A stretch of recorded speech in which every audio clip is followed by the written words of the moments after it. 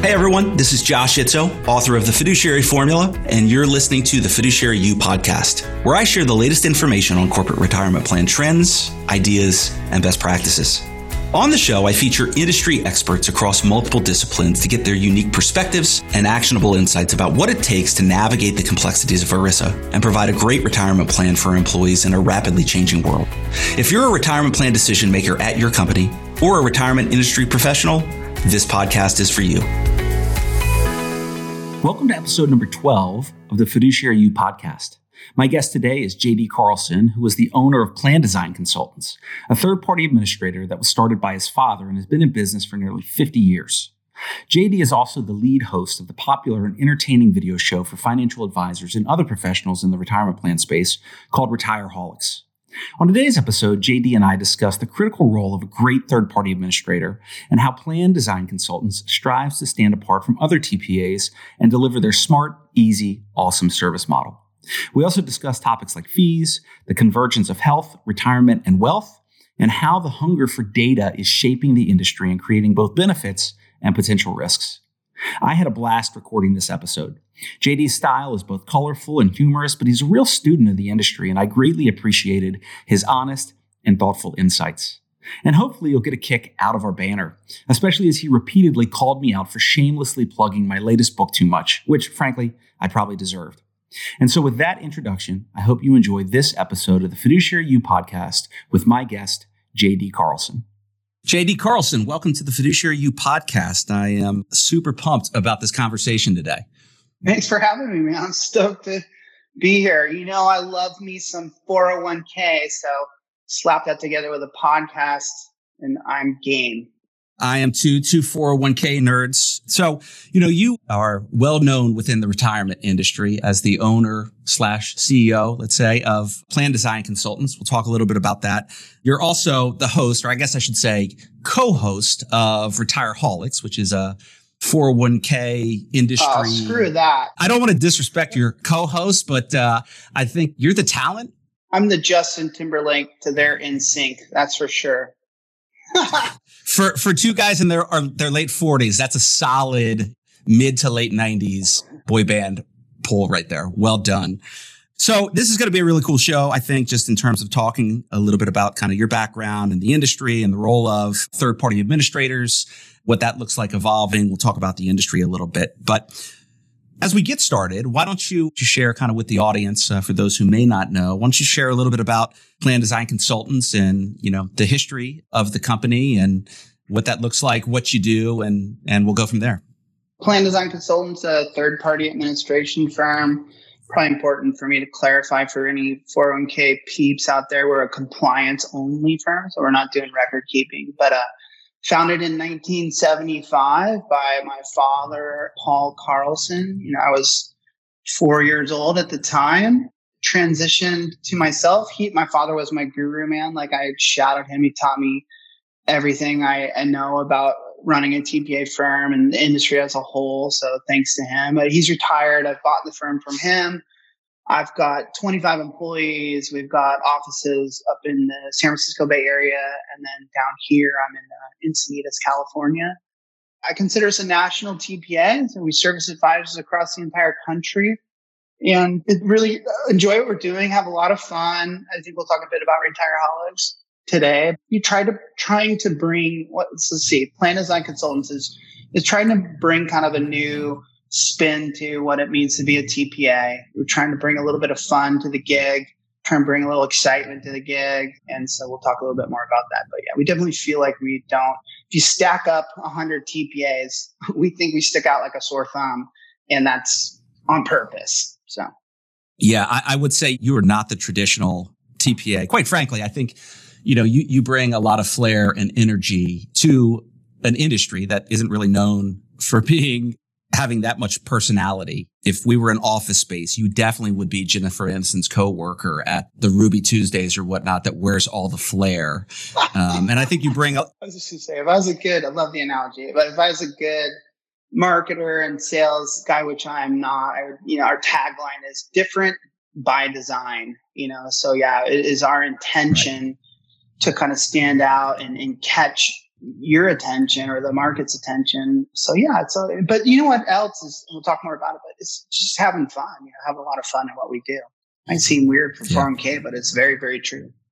Yeah. It's interesting. And I've kind of learned this with this podcast as well is, it's just fun to have conversation with really smart people that are experienced and that have perspectives. And the best part of this podcast for me is the learnings that come out of it, because I get to talk to people who care about this industry and care about the direction of it and just are dialed into kind of what's happening.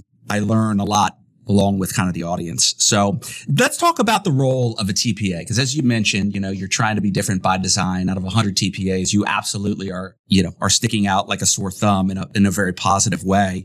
I would say that the role of TPA over the past, since I've been doing this for 15 years or so, you've definitely seen, I think, the kind of TPA side of the world, quite frankly, has been kind of under pressure a little bit. You see more of these record keepers that are trying to go more bundled. In my latest book, The Fiduciary Formula, I have a whole chapter dedicated to what to look for in a good TPA and how that's different than a record keeper and whatnot. So why don't you talk about, though, from your perspective, and I think you guys have done it very successfully and kind of carved out this niche where the role that you play and the role that a really good TPA plays, because you hear a lot about advisors, you hear a lot about record keepers.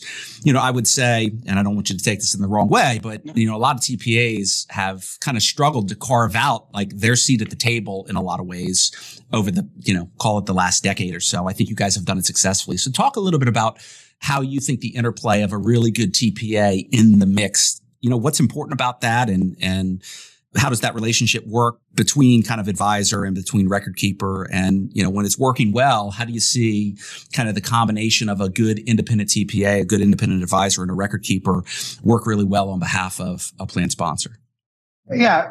First, let me state that this concept or this contrast between bundled and unbundled being the use of a TPA, a third-party administrator, has been in existence since the beginning of time, right? Beginning of 401k plans. So I kind of see it differently. I really feel like TPAs currently have really come more into the spotlight, and people understand a TPA a lot more than if you were plan design consultants back in the 70s and the 80s and the 90s. So I kind of see it opposite to some people and to some of your comments.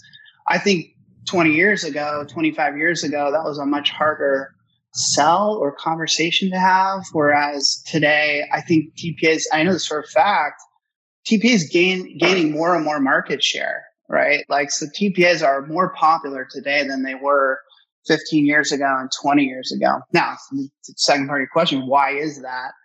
Well, what does the TPA do? We do the compliance work, right? So ADP testing, ACP testing, 5,500 preps, document preparation, plan amendments, all the sexy stuff, right?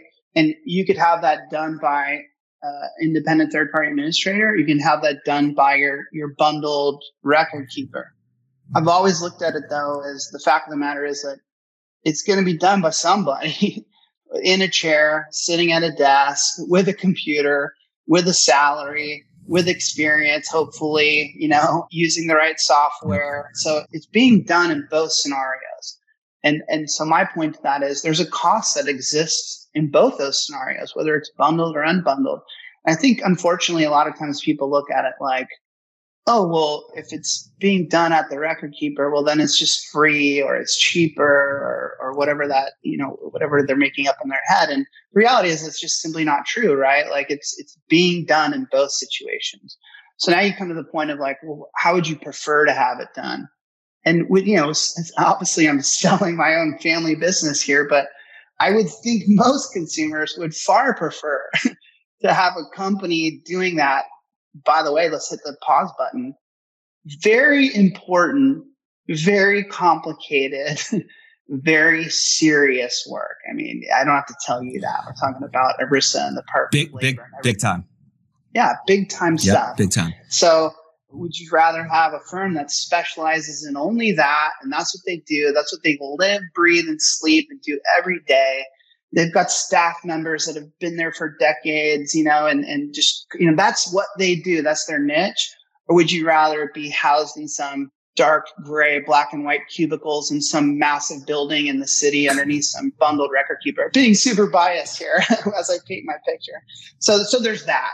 And to me, that's an easy choice. But then the next big thing is it's this advisor TPA relationship, right? So a lot of TPAs come to me and say like, how do we succeed? What are we going to do as things change into the future? And I kind of have a broken record response to them, which I'll repeat here, which is we see our client as the advisor first, right? So as a TPA, if you can build your model around supporting the advisor and making that advisor more successful in terms of prospecting, marketing, a higher close ratio, point of sale, client retention, strategies, education, understanding regulation changes. If you can make an advisor more successful, then they are going to want to partner with you. They're going to want to work with you. And that, to me, that's the secret sauce. Like, of course, we need to do our work properly, and we need to continue to focus on our own operations, our own efficiencies, our own quality of work, our own service metrics, all those types of things. But at the same time, we need to be obsessed with, are we a value add to the advisor? And think outside the box when we think about that question. How can we be just so necessary to the advisor that given the choice between working bundled or unbundled, it would be a no-brainer for them. That's my take on it.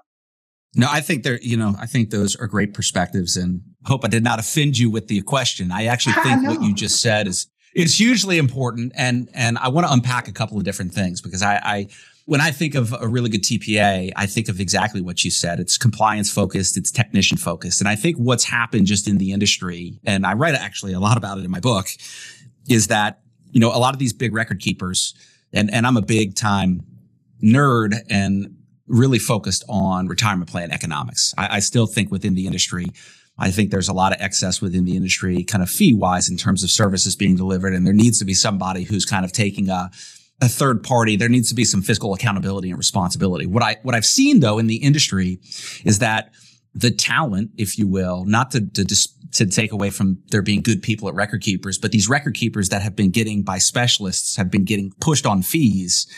What I've seen is that service levels are declining, right? That turnaround time these, they have to, right? Their turnaround time, because what they're doing is they're saying, okay, we're going to try to get more profitable at the record keeping level. And, we don't have some of the levers like we used to, like with, high cost active proprietary funds that we could get juice off of. And so what they're doing is they're saying, okay, we're going to right size our business. We're going to try to get more profitable. We're going to load up our day-to-day RMs, and we're going to give them 2 or 3 times as many clients, which is going to impact responsiveness. We're going to hire junior people because they're less expensive. And so those people aren't going to be as technical. They're cheaper.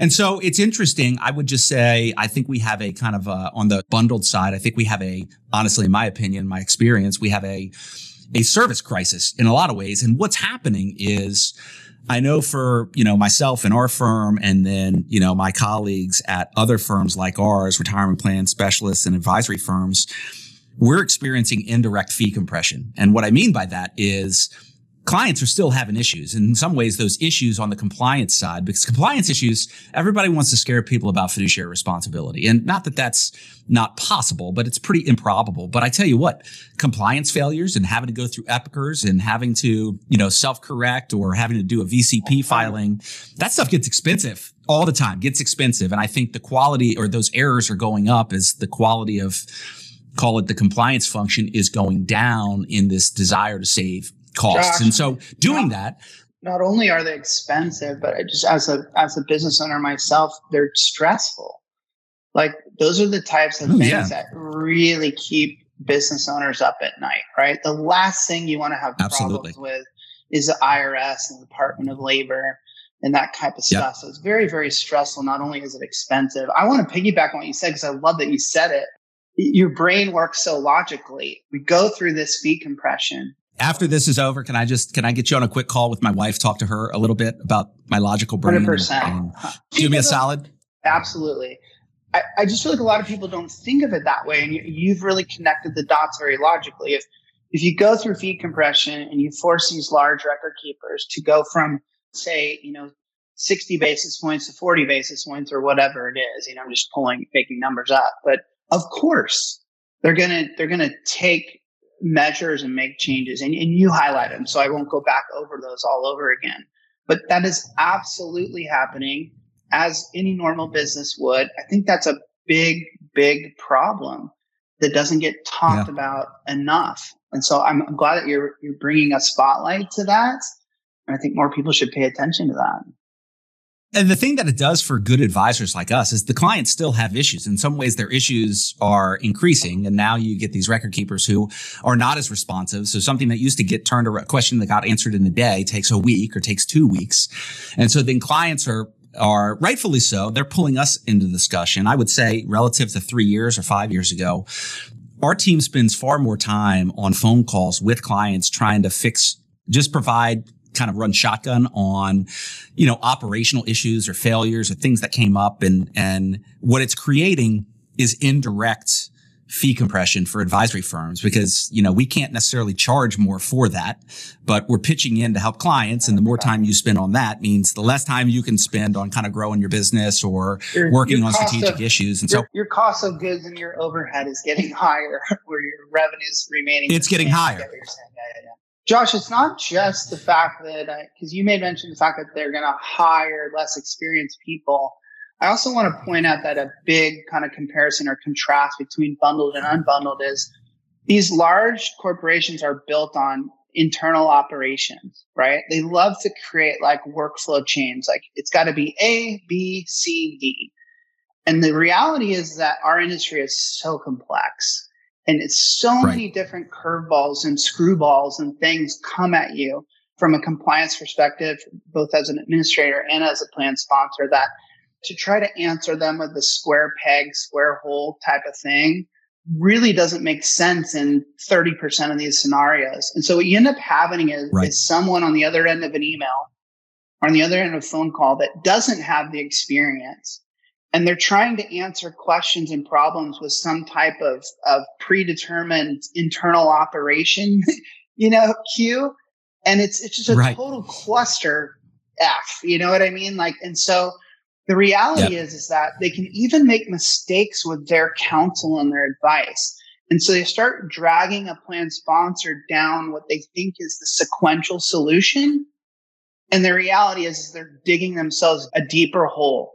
And so here I go again, kind of promoting my own shop and my peers. But when you're working with a specialist, they've seen everything before, right? They've seen it before. They've been in that chair for 25, 30 years. And the manager that's sitting 15 yards away from them in the corner office has been doing it for 35 years. And all the people around them, these are very experienced people.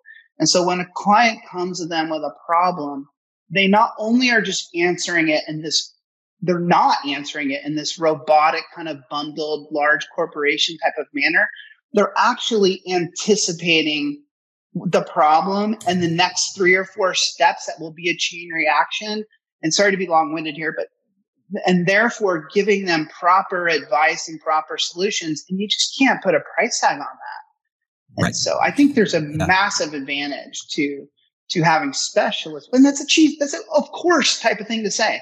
There's a huge advantage to having people that are specialists that know what they're doing versus people that it's just part of the gig. I couldn't agree with you more. And I think, so I love this kind of line of thought. And I totally agree with you. At the end of the day, ERISA is so complex and it can't be kind of like a sideline gig. And I think that is where kind of specialists and, the role that you guys play, like you said, a really good TPA, that compliance support. I think at the end of the day, from an advisory perspective, wanting to bring together the best people, the specialists on the team, there's kind of a virtuous cycle, right? At the end of the day, when you have a good specialist on the compliance side, and that was kind of my point with, I'm finding more operational issues today, I feel like, than 5 years ago. And maybe that's just because it's easier to uncover them now, but it seems like more errors are being made, especially with bundled plans.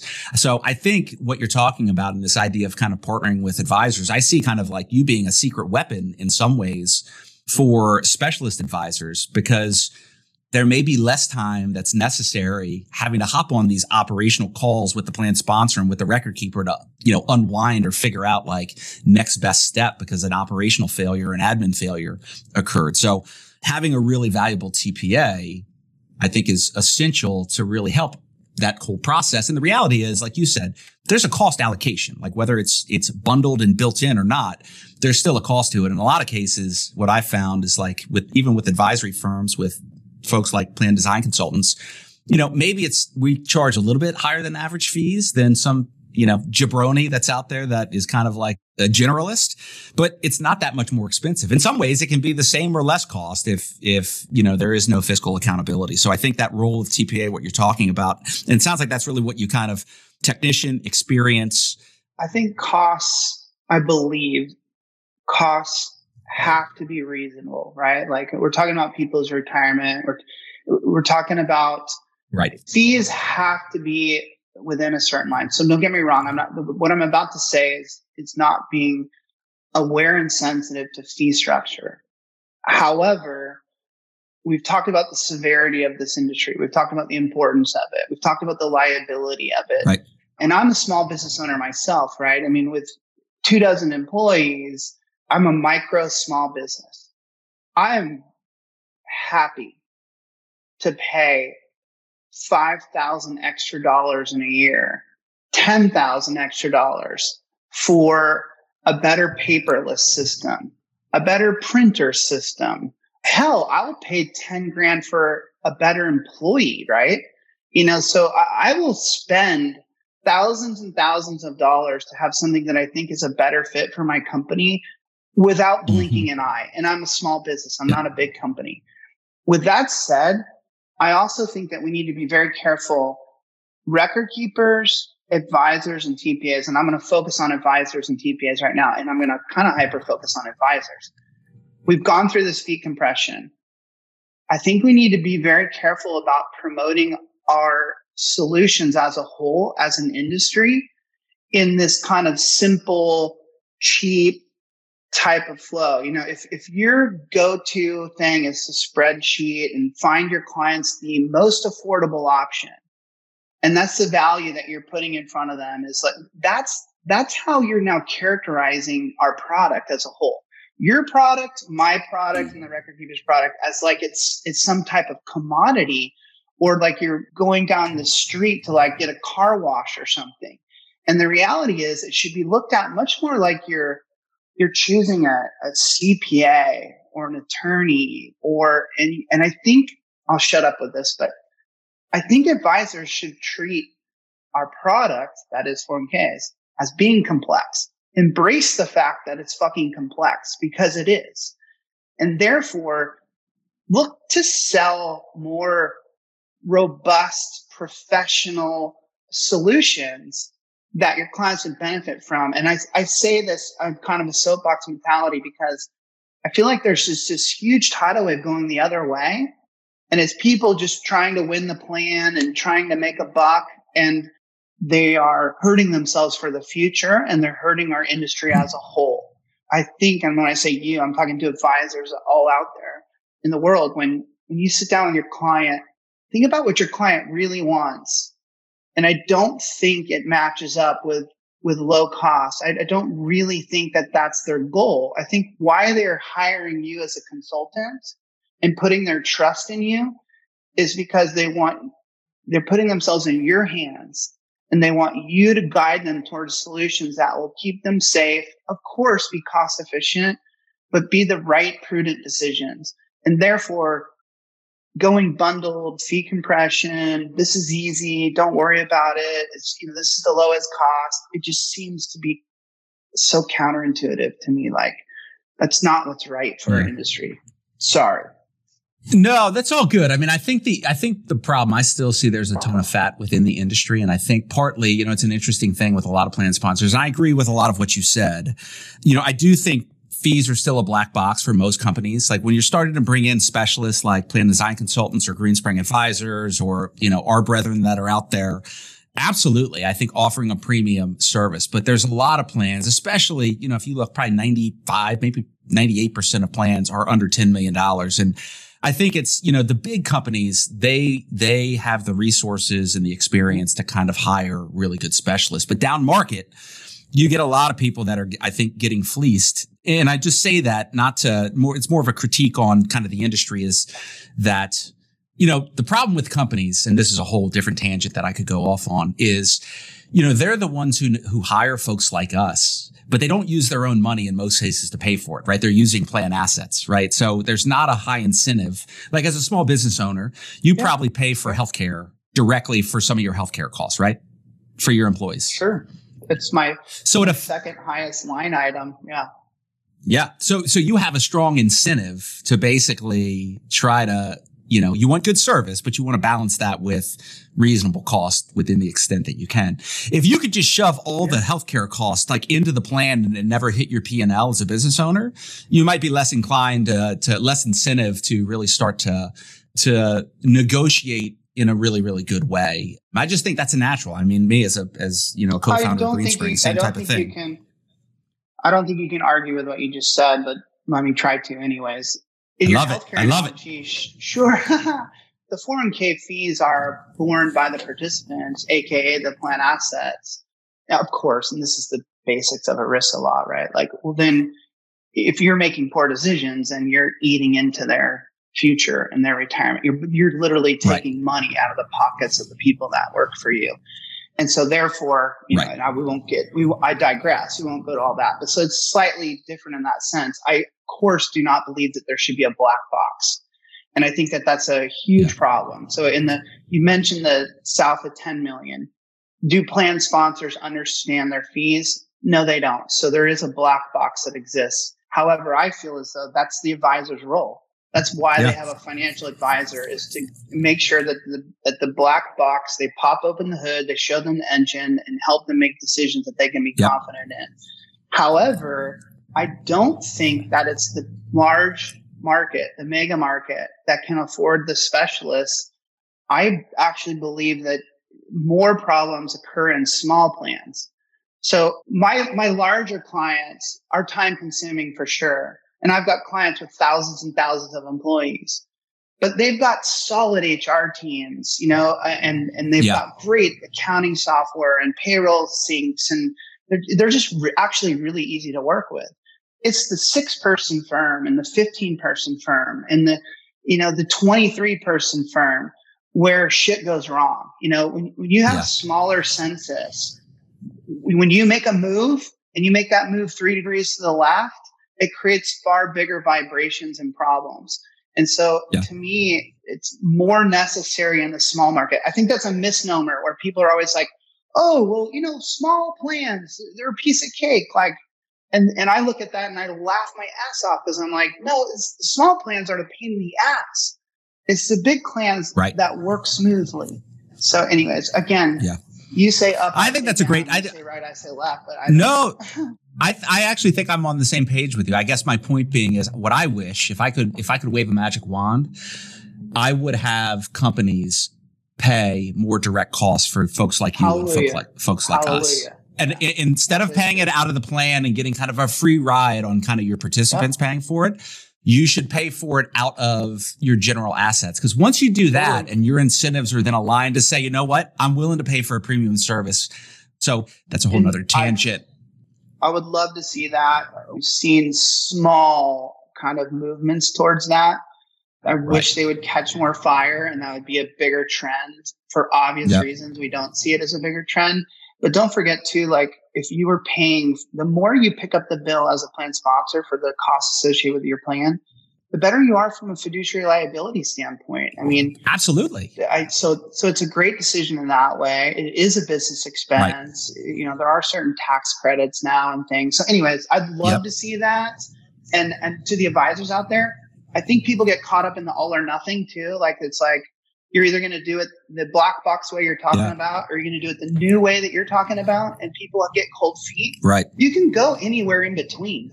You can create a hybrid. So just take off small consumable bites with your plan sponsors to start shifting some of those costs from the assets to their writing a check for it, and explain to them why it's a good thing, and just kind of start that voyage, start down that path. It doesn't have to be all or nothing.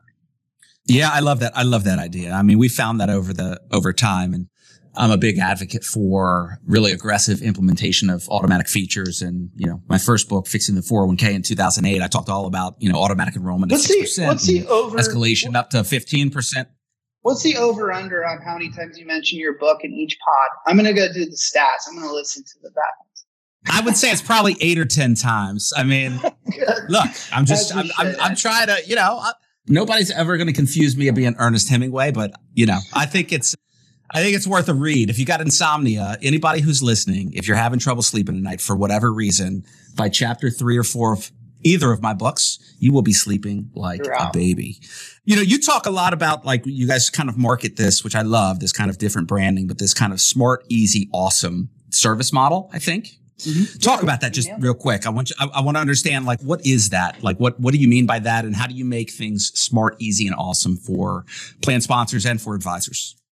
Yeah, smart, easy, awesome is kind of started from, it's like our internal chant, if you will. So, and then it evolved to kind of how we brand our operation and our client experience. So smart and smart, easy, awesome just means like, hey, we get it.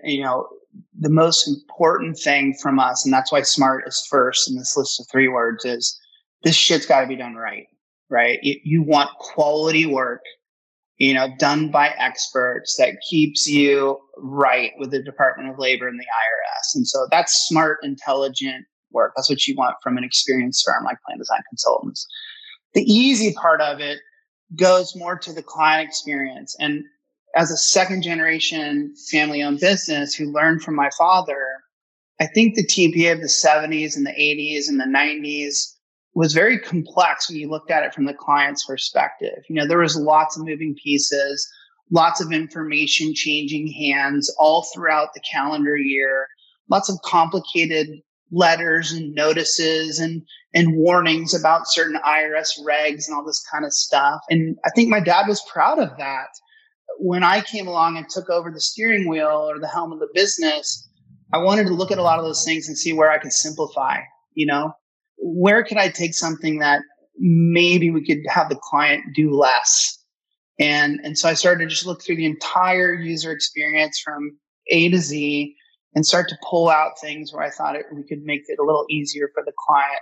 So that's the easy concept, is creating an easier client experience where we can do a lot of the heavy lifting, almost keep you in the dark on things that you don't need to know about, and just kind of get it done for you, and just come to you and bother you for the things that we find are really, really paramount, really, really necessary. So that's a winning value prop, by the way. Yeah, I love that. Yeah, it's a balancing act for sure, though, because you got to make tough decisions about, in this, like we said, ad nauseum, how complex our industry is. So you got to make tough decisions about what things you shadow them from or protect them from. The awesome part then comes to kind of throwing some pizzazz on it, right? So this kind of starts to maybe blend towards this Retireholics concept, but is like, okay, how can we take you out of the norm and kind of make interacting with us fun? And so we do that by sprinkling humor in our emails and in our communications with our clients, getting rid of the jargon, and using a bit of slang in some of our communication. So I've really taken my company from my father's way, which a lot of the communication pieces and a lot of our interaction with clients would almost feel like you're speaking with an attorney or something. And I've tried to evolve it to, or some might say devolve it to where you're talking to your neighbor, you're talking to your friend. And so when you interact with Plan Design Consultants, you're going to find this kind of more like, again, kind of fun, kind of loose, and hopefully I put a smile on your face, or you're reading the census collection in January and you chuckle. If that happens for me, then I feel like that's a win. So that's smart, easy, awesome in a nutshell. Do you have like the not safe for work thing on there for the communications? This is the 12th episode of the Fiduciary You podcast. This is the first time I'm going to have to check the box with my podcast host, I think, around explicit content, because you've thrown some zingers in there today so far. So that is a first with the Fiduciary You podcast. I love it. Thank you. Yeah, no worries. So anyways, let's talk about Retireholics, because that is something that you launched a few years ago, really well known within the industry. You guys are kind of like YouTube stars. what's really cool is you've brought some fun and some flair and some really good thinking. You've kind of humanized, I feel like, our industry in a lot of ways. So talk about Retireaholics. What is it? How'd you come up with the idea? What have you learned from it over the years as you've been doing it? It's changed a lot. Originally, we just got together, and my brother, who's Brandon Carlson, who's the producer for Retireaholics, 5-6 years ago was like, we need to get into video. Right. So if you think about back in that day, much like advisors, we were doing PowerPoint presentations at steakhouses, right? And, combining our efforts with record keepers to bring people to a small hotel room and give them coffee and bagels in the back of the room and talk to them for 3 hours, sometimes with CE credit or whatever. Yeah. So that's classic kind of marketing, right? And that evolved to webinars with technology. And it was my brother who was really like, why aren't we putting this stuff on video in that same type of education and then just letting people view it on demand, right? So they don't have to show up for a webinar on Wednesday at 10 a.m. Just freaking create the content and then put it out there, and then they can just consume it whenever they want. And so I was like, okay, you're right. We got to get it on video. And originally that idea was Chad Johansson, who's one of the members of NSYNC for our original analogy earlier, one of my co-hosts, sorry, not co-host, one of like my backup dancers or whatever you want to call it. Backup singer. He's a backup. He's a backup dancer. Definitely the backup dancer. I'm going to use that one tomorrow on tomorrow's show. It was going to be me and him in suit and ties in our conference room, kind of discussing the 401k industry and certain things, because we thought we'd bring our own. Do you own a tie? And I used to have freaking cufflinks, man. I was all about it. And so we were going to talk 401k stuff. And then we actually had two younger people in the office. They're kind of rebels. They used to hit Nerf golf balls around the office. And they said, hey, if you guys are going to do this, like, you should just do it, like, have some fun with it. And so we literally got in a little powwow back in the server room and started brainstorming, like, okay, how can we make this different so it would kind of stand out? It just snowballed from there. That day one, it came up with, I think we should drink some beer on the show. That kind of got chuckles and laughs. And then it was like, we named it that first day. We're going to call it Retireaholics, and the K is going to have parentheses. And so, there's beer involved, alcoholics, retireaholics, but you're obsessed with it like an addict would be. And then it was like, let's make it crazy. Like, let's throw in some games and fun, and we'll kind of put all this stuff to like supplement this really boring content of 401k. So we went off and running. I think we were filming within like 2 weeks, and it was horrible. The audio sucked. And I remember even being nervous, like sitting there like, why am I nervous? We're filming some stupid show on YouTube. And then it just evolved, man. And it's like, we're 5-6 years later, and it's been a lot of fun. It evolved to having like big time guests. We ended up getting, at a certain point, it was like 3-4 years in, where big national conferences, we were getting their attention, and they were like, we want you guys to come and do your show on stage, and so that's been a lot of fun. Like, that was never the intention. That was never written up in the original plan. And now I would say, like, pre and hopefully post COVID, like, that was my most fun part, was getting up and doing it in front of hundreds of people on a stage was like a kick that we had never anticipated. And then we just, not to be like book plug guy like you, but like phenomenal guests, man. I mean, just like industry titans, like icons of our industry that I reach out to an email and say, hey, do you want to be on our silly beer drinking show? And just kind of hold my breath. And they write back like, yeah, I've heard of it. Oh my God, I can't wait to be on, And so that's just been so much fun. And okay, so all the fun aside, and I told you before we started this, like, the podcasts that I've listened to of yours, I really got a lot of value out of. And I thought you almost had this like journalistic nature. Yes, I can tell your wife these same things later. And so I was really impressed by your ability to talk to your guests and kind of really hash out the subject matter. Well, that's also a goal of Retireaholics, right? Like, in the midst of the beer drinking and the Smirnoff ice chugging and the silly games, are, not to get all serious now, but are some very relevant retirement plan conversations with huge guests that have huge brains and have, massive careers. And the whole time we're just really trying to provide value to the audience, which is intended for advisors, but has really kind of evolved into advisors, TPAs, industry professionals, et cetera. And then just have a lot of fun with it at the same time. I get up for it. We do it every Thursday through COVID. And I get fired up every Thursday. Like I'm going out to perform a friggin' rock concert, okay, what's it going to be like? Let's do this shit, So anyways, that's Retireaholics. Well, I think, whatever that all meant. No, but I do think, you've done an awesome job with it. And again, bringing some personality and some flair to an industry. And quite frankly, we love this stuff, but it can drone on, and most of our clients don't wake up saying in the morning, like, I can't wait to dig into like really complex ERISA stuff. So I think you guys have done a really good job packaging it. You guys have become very popular, obviously, from that perspective.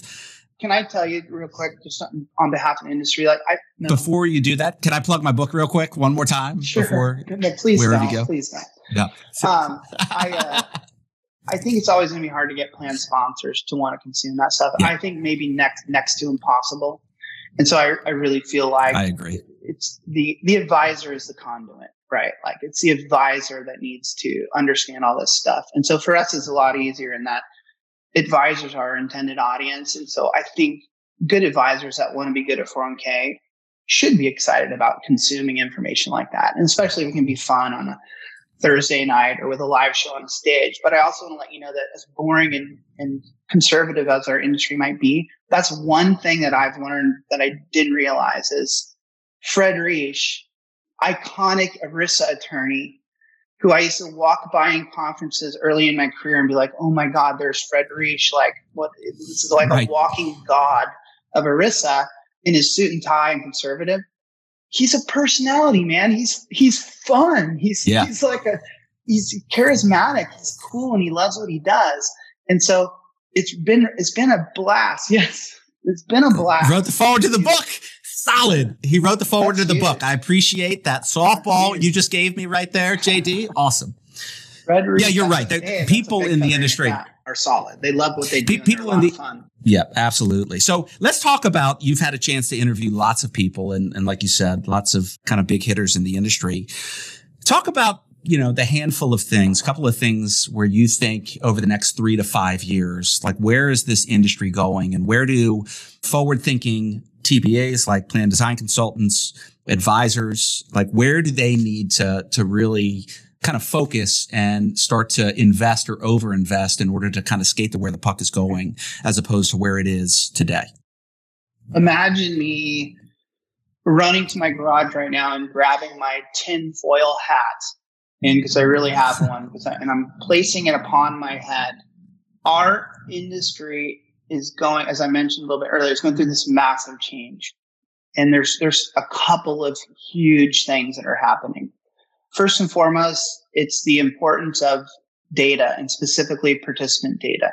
The big tech world is looking at retirement plan data and licking their chops in terms of to know that type of information for an individual.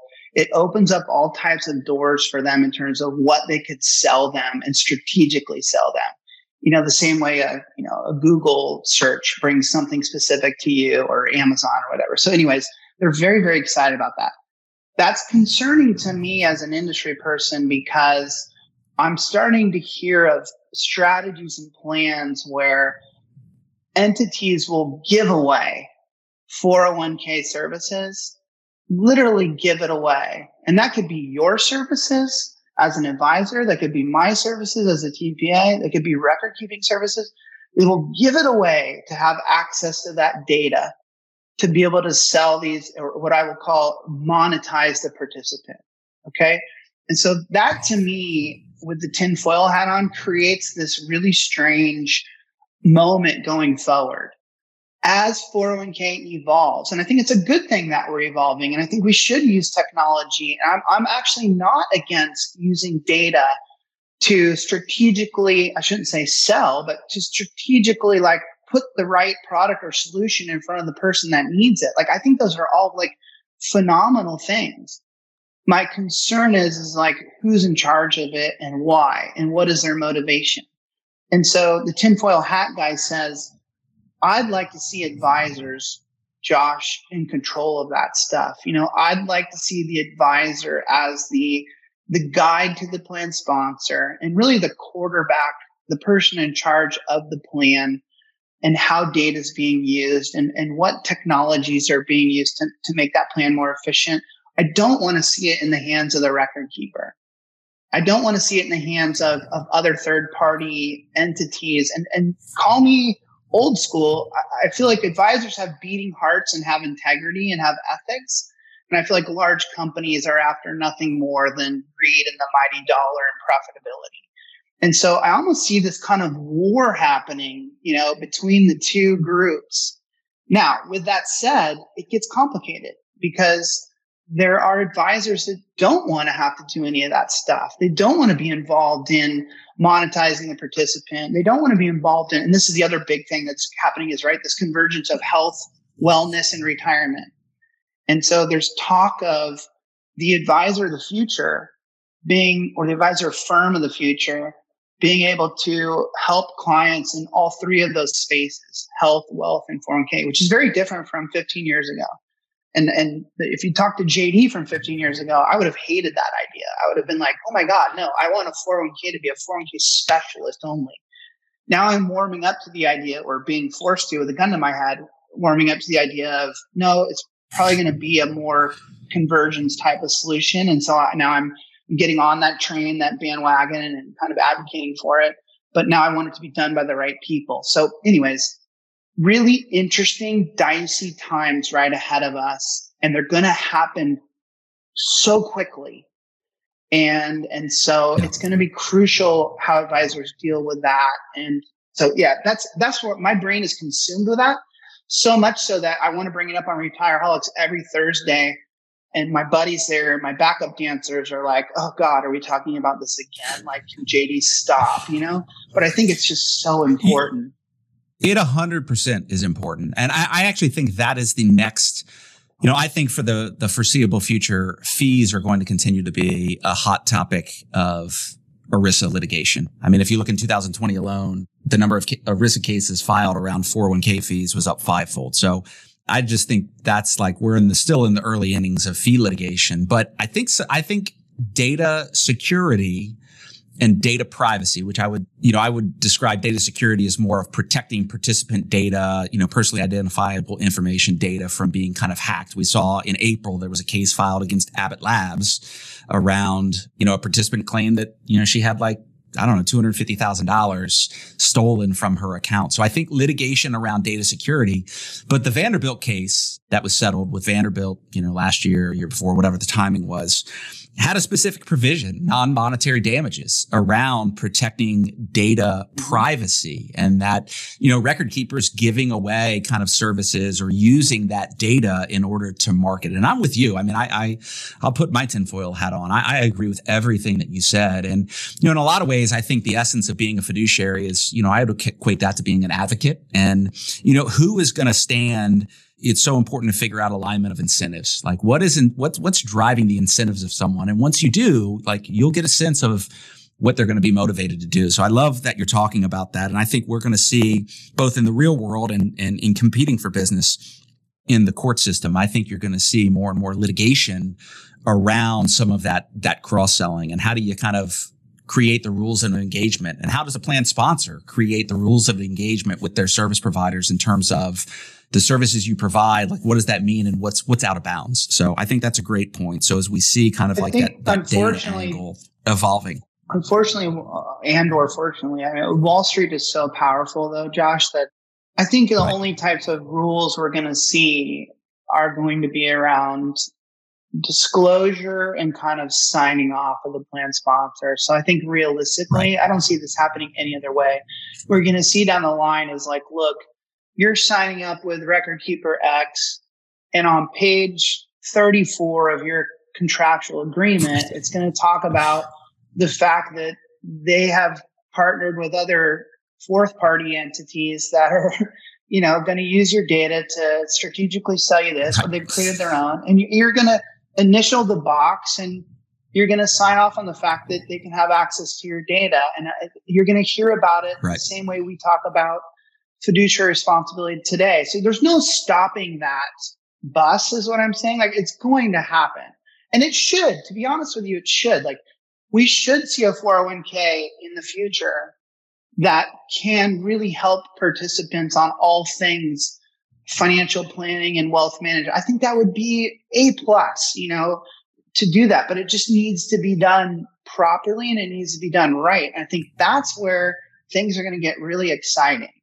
And that's where, here's my pitch right now. I'm waving this huge flag. And what I would like to see is financial advisors across the country revolt. It's a revolution to stand for their power and their position with what I interpret to be their clients. And they need to hold the record keepers under their foot. They need to put the advisor's foot on the throat of the record keepers and say, look, these are our clients. We're the ones with integrity. We're the ones with ethics. And we're going to force you to build and do things to support us. If you cross that line and you start going around our back to take advantage of our clients and sell them things that they're not aware of or whatever, then you've gone too far and we're going to ostracize you from the industry and we'll show you the power that advisors have across the country. And I want to see that happening now before it gets too far away from us. And these guys kind of just backdoor you on all this stuff. There's some major tinfoil hat shit going on right there, right? Big time. 100%. Man, you should run for office, JD. I mean, I love it. I love the passion. I will lead that revolution, but I will not be wearing horns or some furry vest. I'll be in a suit and tie or something. Okay. Got it. What else do you think, just in terms of where are we evolving? So obviously there's kind of the data piece around that. You mentioned, talk a little bit about, from your perspective, you mentioned a little bit about, this convergence of health and wealth and planning and wellness, which is, if I got to hear the word financial wellness, the phrase financial wellness again, I think I might throw up, just in terms of, not that I don't believe in financial wellness, but I've talked a lot about it on the show. It just, you ask 10 people, you get 10 different, definitions of what financial wellness is. So what's your take on kind of the whole wellness movement from your perspective? And the fact that you don't offer that puts you in an objective position. I think you can render an opinion objectively. Hopefully I feel like I'm pretty objective most of the time, but we've had huge wellness advocates on the show, right? CEOs and founders of wellness companies. And I'm with you. I always kind of end up with my head spinning around on what it is they're doing. They all seem to be tackling it differently. I think the biggest negative against wellness right now is its ability to actually make an impact. Like, you can go ahead and offer it to a firm of 500 employees. And when you really start to dig into the data, it's like, okay, 30 of them are using this solution, and of those 30 that are using it, only half of them are even using it in any kind of significant way. And so there's this kind of impact problem that we're having with wellness. And I think that's a big deal. I think that's something that we shouldn't give up on it. We need to keep moving forward, but we need to keep evolving and trying to find better ways. And I think the real answer to that is, and it's a tough one, but is a combination of plan sponsor involvement and technology. So we need the plan sponsor to be the advocate for it.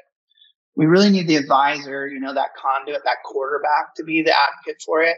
And then these wellness solutions need to use real people and technology together to service the participants. And here we go again. This is what makes this industry so fun, is it gets dicey in that, like you said, people, it's like, so you're going to have this bank of CFPs that are answering financial planning or wellness questions for participants.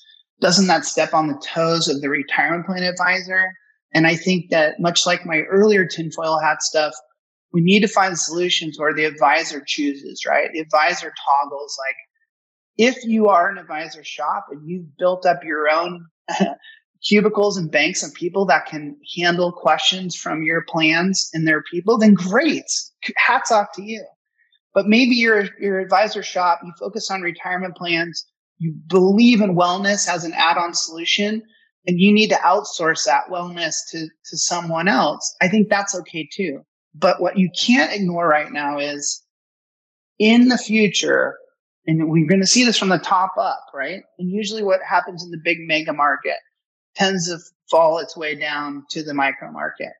And we know this because of massive acquisitions, right? We know this because what's happening in terms of this convergence of health, wealth, and retirement is happening in these huge, like $100 million plus $1 billion deals, right?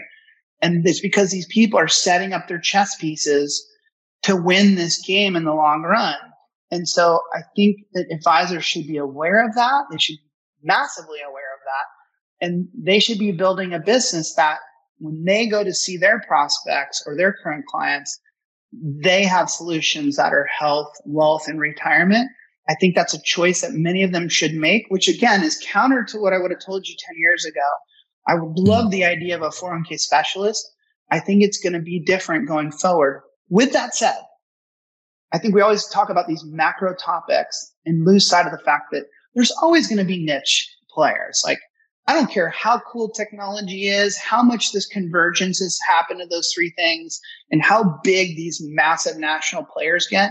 There's always going to be a successful advisor that's a retirement plan niche that can walk into a prospect and say, F all that stuff. I'm here. I'm on the ground. I'm an expert. I can walk you through these things. And those people are going to be successful. I just also would love to see I'd like to see that smart entrepreneur advisor consider the future of, well, could I possibly make more revenue if I was selling these three things? And selling such a bad word, but if I was offering my clients, these other things that could help them. And by the way, do kind of Venn diagram with 401k and retirement planning. And here's the best analogy. I came up with it on the spot several weeks ago, and now I'm abusing it every time I can. It's like the advisor owning a gas station. And then that advisor saying, and all successful gas station owners, I think the good ones say eventually like, shit, I should have like a mini mart in my gas station where I can sell people Cokes and Doritos and sticks of gum. And then they evolve and that's where they make all their money. Dude, right? That's where they make all their money. Or you know where they make all their money? I've learned, hey, we should do car repair. So we should have an actual garage where people can come and get oil changes and get things fixed in their car, because that's a big revenue source. And then lastly, like, let's put on one of those fancy car washes on the side, where people can take their cars through. You're just maximizing your footprint as a gas station. And I would argue, and here's the good part of it, it's not as though you're selling you're this evil empire selling. You're creating convenience for your clients. And so I think that advisors should think about, I'm not saying they have to, but I think it would be smart for them to think about how can they have a gas station type business into the next 5, 10, 15 years.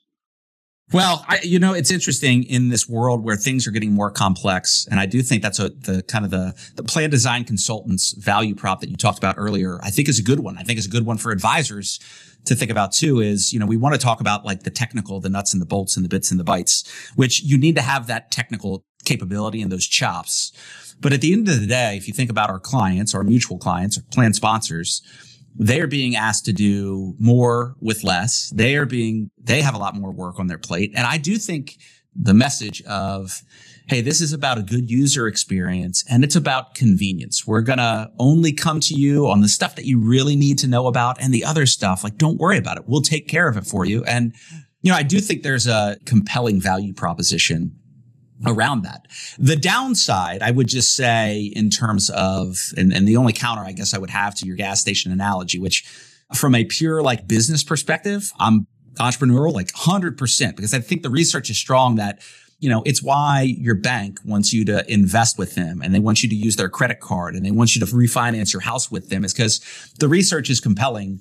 If you can get multiple services, a client using multiple services, the switching costs, they just becomes that much more sticky because, now if I leave, I got to get a new this and I got to get a new that. And the inertia is really hard to kind of overcome behaviorally. And then I think the other thing, the really successful, and I guess maybe it's a wondering, in that gas station analogy, it's hard to do everything really, really well. So do you start to see, enterprising firms joint venture? Hey, we're going to come together and, let's figure out building a business where we focus on this, you focus on that, but we're going to do it as one company, and we'll figure out a way to joint venture and bring excellence to each one of these kind of components of the gas station, but not necessarily being delivered by the same company, where they're probably going to be really good in one area and mediocre in the rest, if that makes sense. 100%. I think if you're that we're going to stick with this gas station analogy, and hopefully if you're listening and you're following along, do you think that person that owns that gas station knows anything about car washing and goes over to the side of their building and like builds that car wash? No, they had a third party come in and build for them the car wash on the side of their space. And they put all the tech in for them, and they probably maintain it. I know they do. They maintain it and come back and fix things that go wrong with it. It's not as though the gas station person built the car wash, for Christ's sakes. So I think that the same is going to happen in our industry. And I think there's there's lots of companies that are working really hard to build those solutions for advisors. And so to me, I know that that's the negative. I know that that's the con, right? You cannot, I don't know. I've stuck with not analogies, but sayings like, you can't be the expert of all those things, right? Like you're going to suck at some of those things. And I kind of say it in a sense, like that's irrelevant. You're going to find professionals to do those things and partner with you. And your job as an entrepreneur is to vet those out and make sure that they fit well in your puzzle piece for what you're offering to your client. The guy or girl that runs that gas station also doesn't know is not a mechanic necessarily. And so they're not going to go and then fix the engine of the cars that are in the garage. They're going to hire someone to come in and fix those cars. And it's just entrepreneur 101. So don't be so intimidated by it. I feel like we're so caught up in what we think a financial advisor has looked like for the last 20 years that we're unwilling to like think creatively about what it could look like going forward. Like get out of your own way and start to think about being a business owner that can put these different solutions in place. Yeah. So my 4 kids have all gone through their Lego phases, and my 7-year-old right now is addicted to Legos. I mean, all the time. And I think what you're talking about, it's an interesting moving from kind of working in the business as a technician to becoming more enterprising and saying, hey, I'm going to focus on being more of like the architect that's going to take these Lego pieces and how do I kind of put them together so that they fit in a really cool design. That's a really interesting perspective, that you're talking about with kind of your gas station analogy. And it'll be interesting to see what evolves. I think we're in a really exciting time. As I agree with you, everybody wants to talk about technology, but I still believe technology is great in a very, decision tree workflow, if A plus B equals C formulaic, it's really, really good. But as we know, within the industry, whether it's in healthcare, whether it's in financial planning, whether it's in ERISA, 401k, 403b, it's kind of like it's like the sweater, like the thread on the sweater, right? You pull what you think is just one thread. Next thing you know, the sweater starts to unravel because it's multivariate. And in a multivariate world, I still think we're a long ways from just the machines being able to anticipate and do everything necessary. I think there is that human element, that marrying of kind of machine and human. I totally agree with you from that perspective. So long lives the financial advisor. I have seen for decades record keepers create really impressive technology that, you look at it and you're like, wow, this is cool. Like, this is really, really cool. Right. And then I see it just gather dust because nobody uses it. And so to me, I really see the advisor firm as the entity going forward that, I guess the best way I can picture it in my head, sits those 75 participants down in a room, has already gotten the buy-in from the decision makers, the fiduciaries, and says, look at this tech. This tech is sick. Everyone should be on this. This is why. Let me walk you through it. And we have goals. You set goals for yourself and for the plan sponsor to say, look, we believe in this tech so much that we've got a 5-year plan. And by the time we get to year 5, we want to have like 80% usage, and it's you then that has the ability to move the needle. And so again, preaching the choir, but I agree with you. I don't think tech can do it on its own. It's going to need a human to really push it along and be the cheerleader and be the person that's accountable to make it work. But the only way for an advisor to even come close to having a gas station is to utilize tech just from an efficiency perspective. Like there's no possible way you're going to do it from a man hours perspective. So you're going to have to use tech, but it won't work without you. Yeah. I think the advisor of the future, I've been starting to say this. I don't know if anybody's listening, but I do think we are living in a world that is more complex. Clients are requiring more. It's harder to differentiate. The story you tell, and I think the story that I've told throughout my career, like 5 or 10 years ago was very differentiated. Everybody kind of says the same thing right now. And it goes back to what we talked a little bit earlier about fee compression. When everybody says the same thing, whether they do it or not is a totally different story, and whether they deliver. But when everybody says the same thing, you just say, okay, well, what's the cheapest and what's the least risk? And so it kind of the lowest common denominator. I do believe that a successful advisory firm of the future has to do 2 things. Number one, they're going to need to niche down. You can't just say, hey, we're a fit for everybody. Because if you're a fit for everybody, you're really a fit for no one. So I think niching down, and I don't think it's going to be enough to say I'm a 401k specialist, if you will. I need to be a 401k specialist for civil engineering firms between 100 and 750 employees that have these different demographics. Like that's more of a niche. And then I think the other one is being on the front end of finding, and then this is the key, successfully implementing technology to be able to deliver a better experience to clients and to be able to scale your business. And, that's the real difficulty is, it's easy to find cool tech. The harder thing is like, how do you implement it so it actually works? Thank God that it's not all super easy. I mean, that's what's fun about running a business, right? Is making those choices and putting those things in place. And I agree with everything that you just said, even though I know I argued with you earlier. I think those are perfect. I heard someone say the other day, this niche thing is that because of COVID and because of our acceptance of virtual stuff, like it's actually going to be much easier to be niche because you can expand your geography quite a bit now in terms of, and so to be niche might be something even better than before. And then I want to leave you with these thoughts is that you talked about all advisors feeling like they're kind of sounding in the same, right? They look and feel and act and walk the same.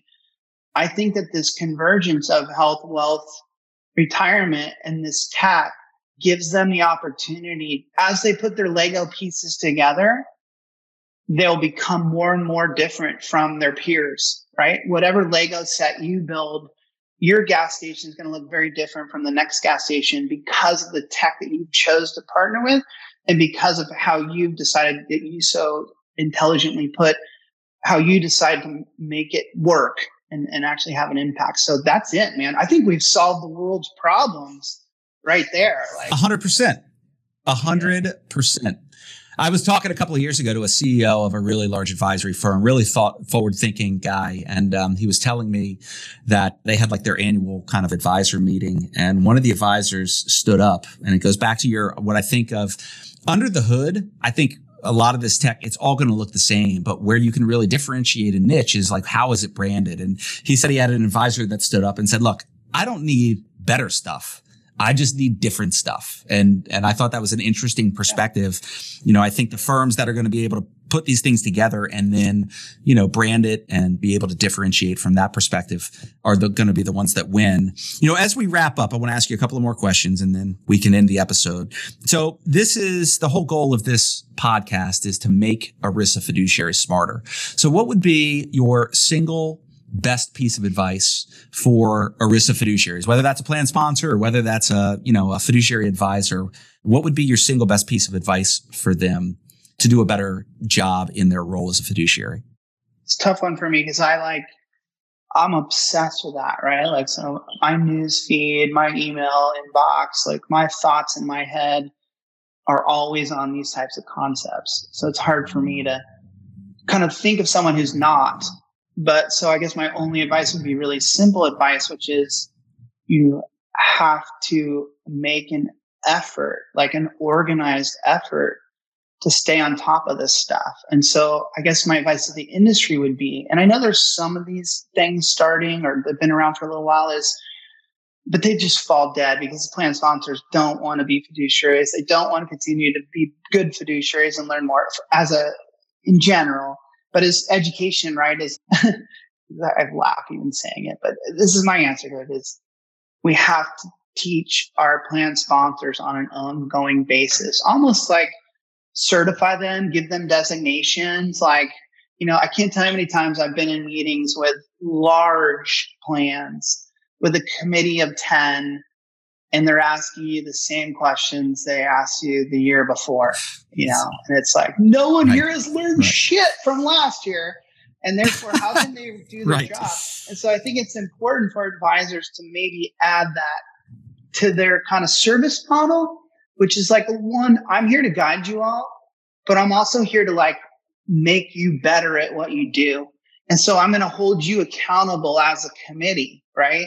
I'm going to teach you things. And I know you wouldn't do this, but metaphorically, it's like, and then I'm going to quiz you. And when I come back next year, if you haven't retained this stuff, like, you're going to sit in the corner with a hat on, with a dunce hat on, because I need you guys to be on sharp and on your game as fiduciaries. So anyway. I love it. I love it. Good sound advice. Not realistic, but good. Sorry. For 401k nerds, it is. If only, I always say, get my last little perspective in here.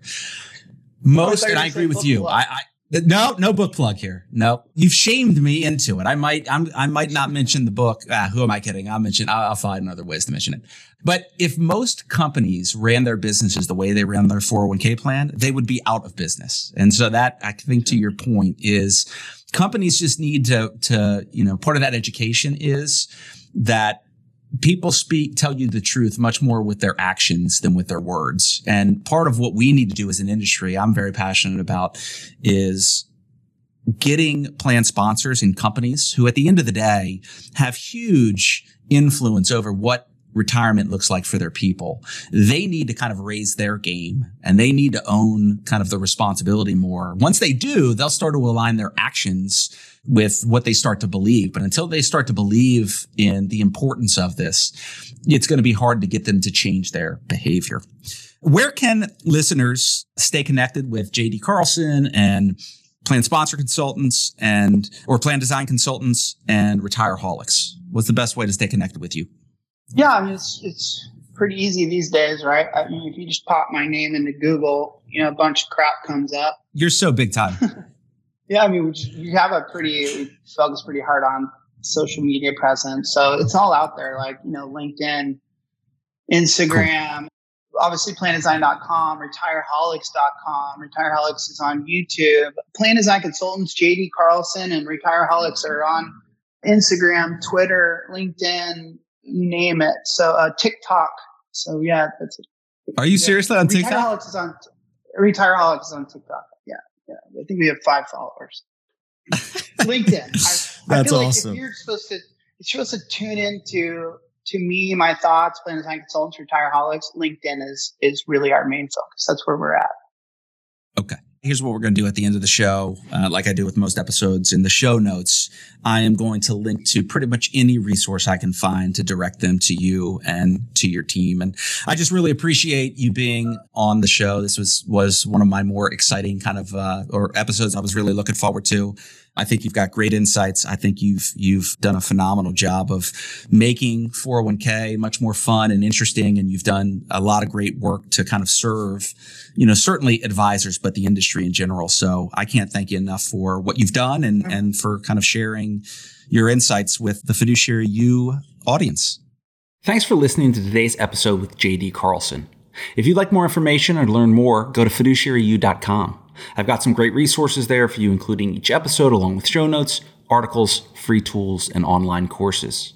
And make sure to sign up on the site so we can stay connected. I'd love to help you stay in the know about what's happening in the world of corporate retirement plans. And if you've got questions you'd like me to answer, topics you'd like me to discuss, guests you think would be a good fit for the show, or any other feedback, I'd love to hear from you. Also, head over to Amazon and check out my 2 books, The Fiduciary Formula and Fixing the 401k. And if you want an easy way to support the show, I'd really appreciate you leaving a review on Apple Podcasts. It's the best way to help other people find the show, and I read each one. And until next time, thanks again for listening to the Fiduciary You podcast.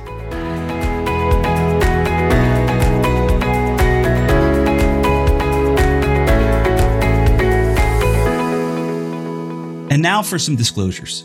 Greenspring Advisors is a registered investment advisor. The opinions I express on this show are my own and do not reflect the opinions of my guests or the companies they work for. All statements and opinions expressed are based upon information considered reliable, although it should not be relied upon as such. Any statements or opinions are subject to change without notice. The information and content presented on the show is for educational purposes only and does not intend to make an offer or solicitation for the sale or purchase of any specific securities, investments, or investment strategies. Investments involve risk and, unless otherwise stated, are not guaranteed. Information expressed does not take into account your specific situation or objectives and is not intended as recommendations appropriate for any individual. Listeners are encouraged to seek advice from a qualified tax, legal, or investment advisor to determine whether any information presented may be suitable for their specific situation. Past performance is not indicative of future performance.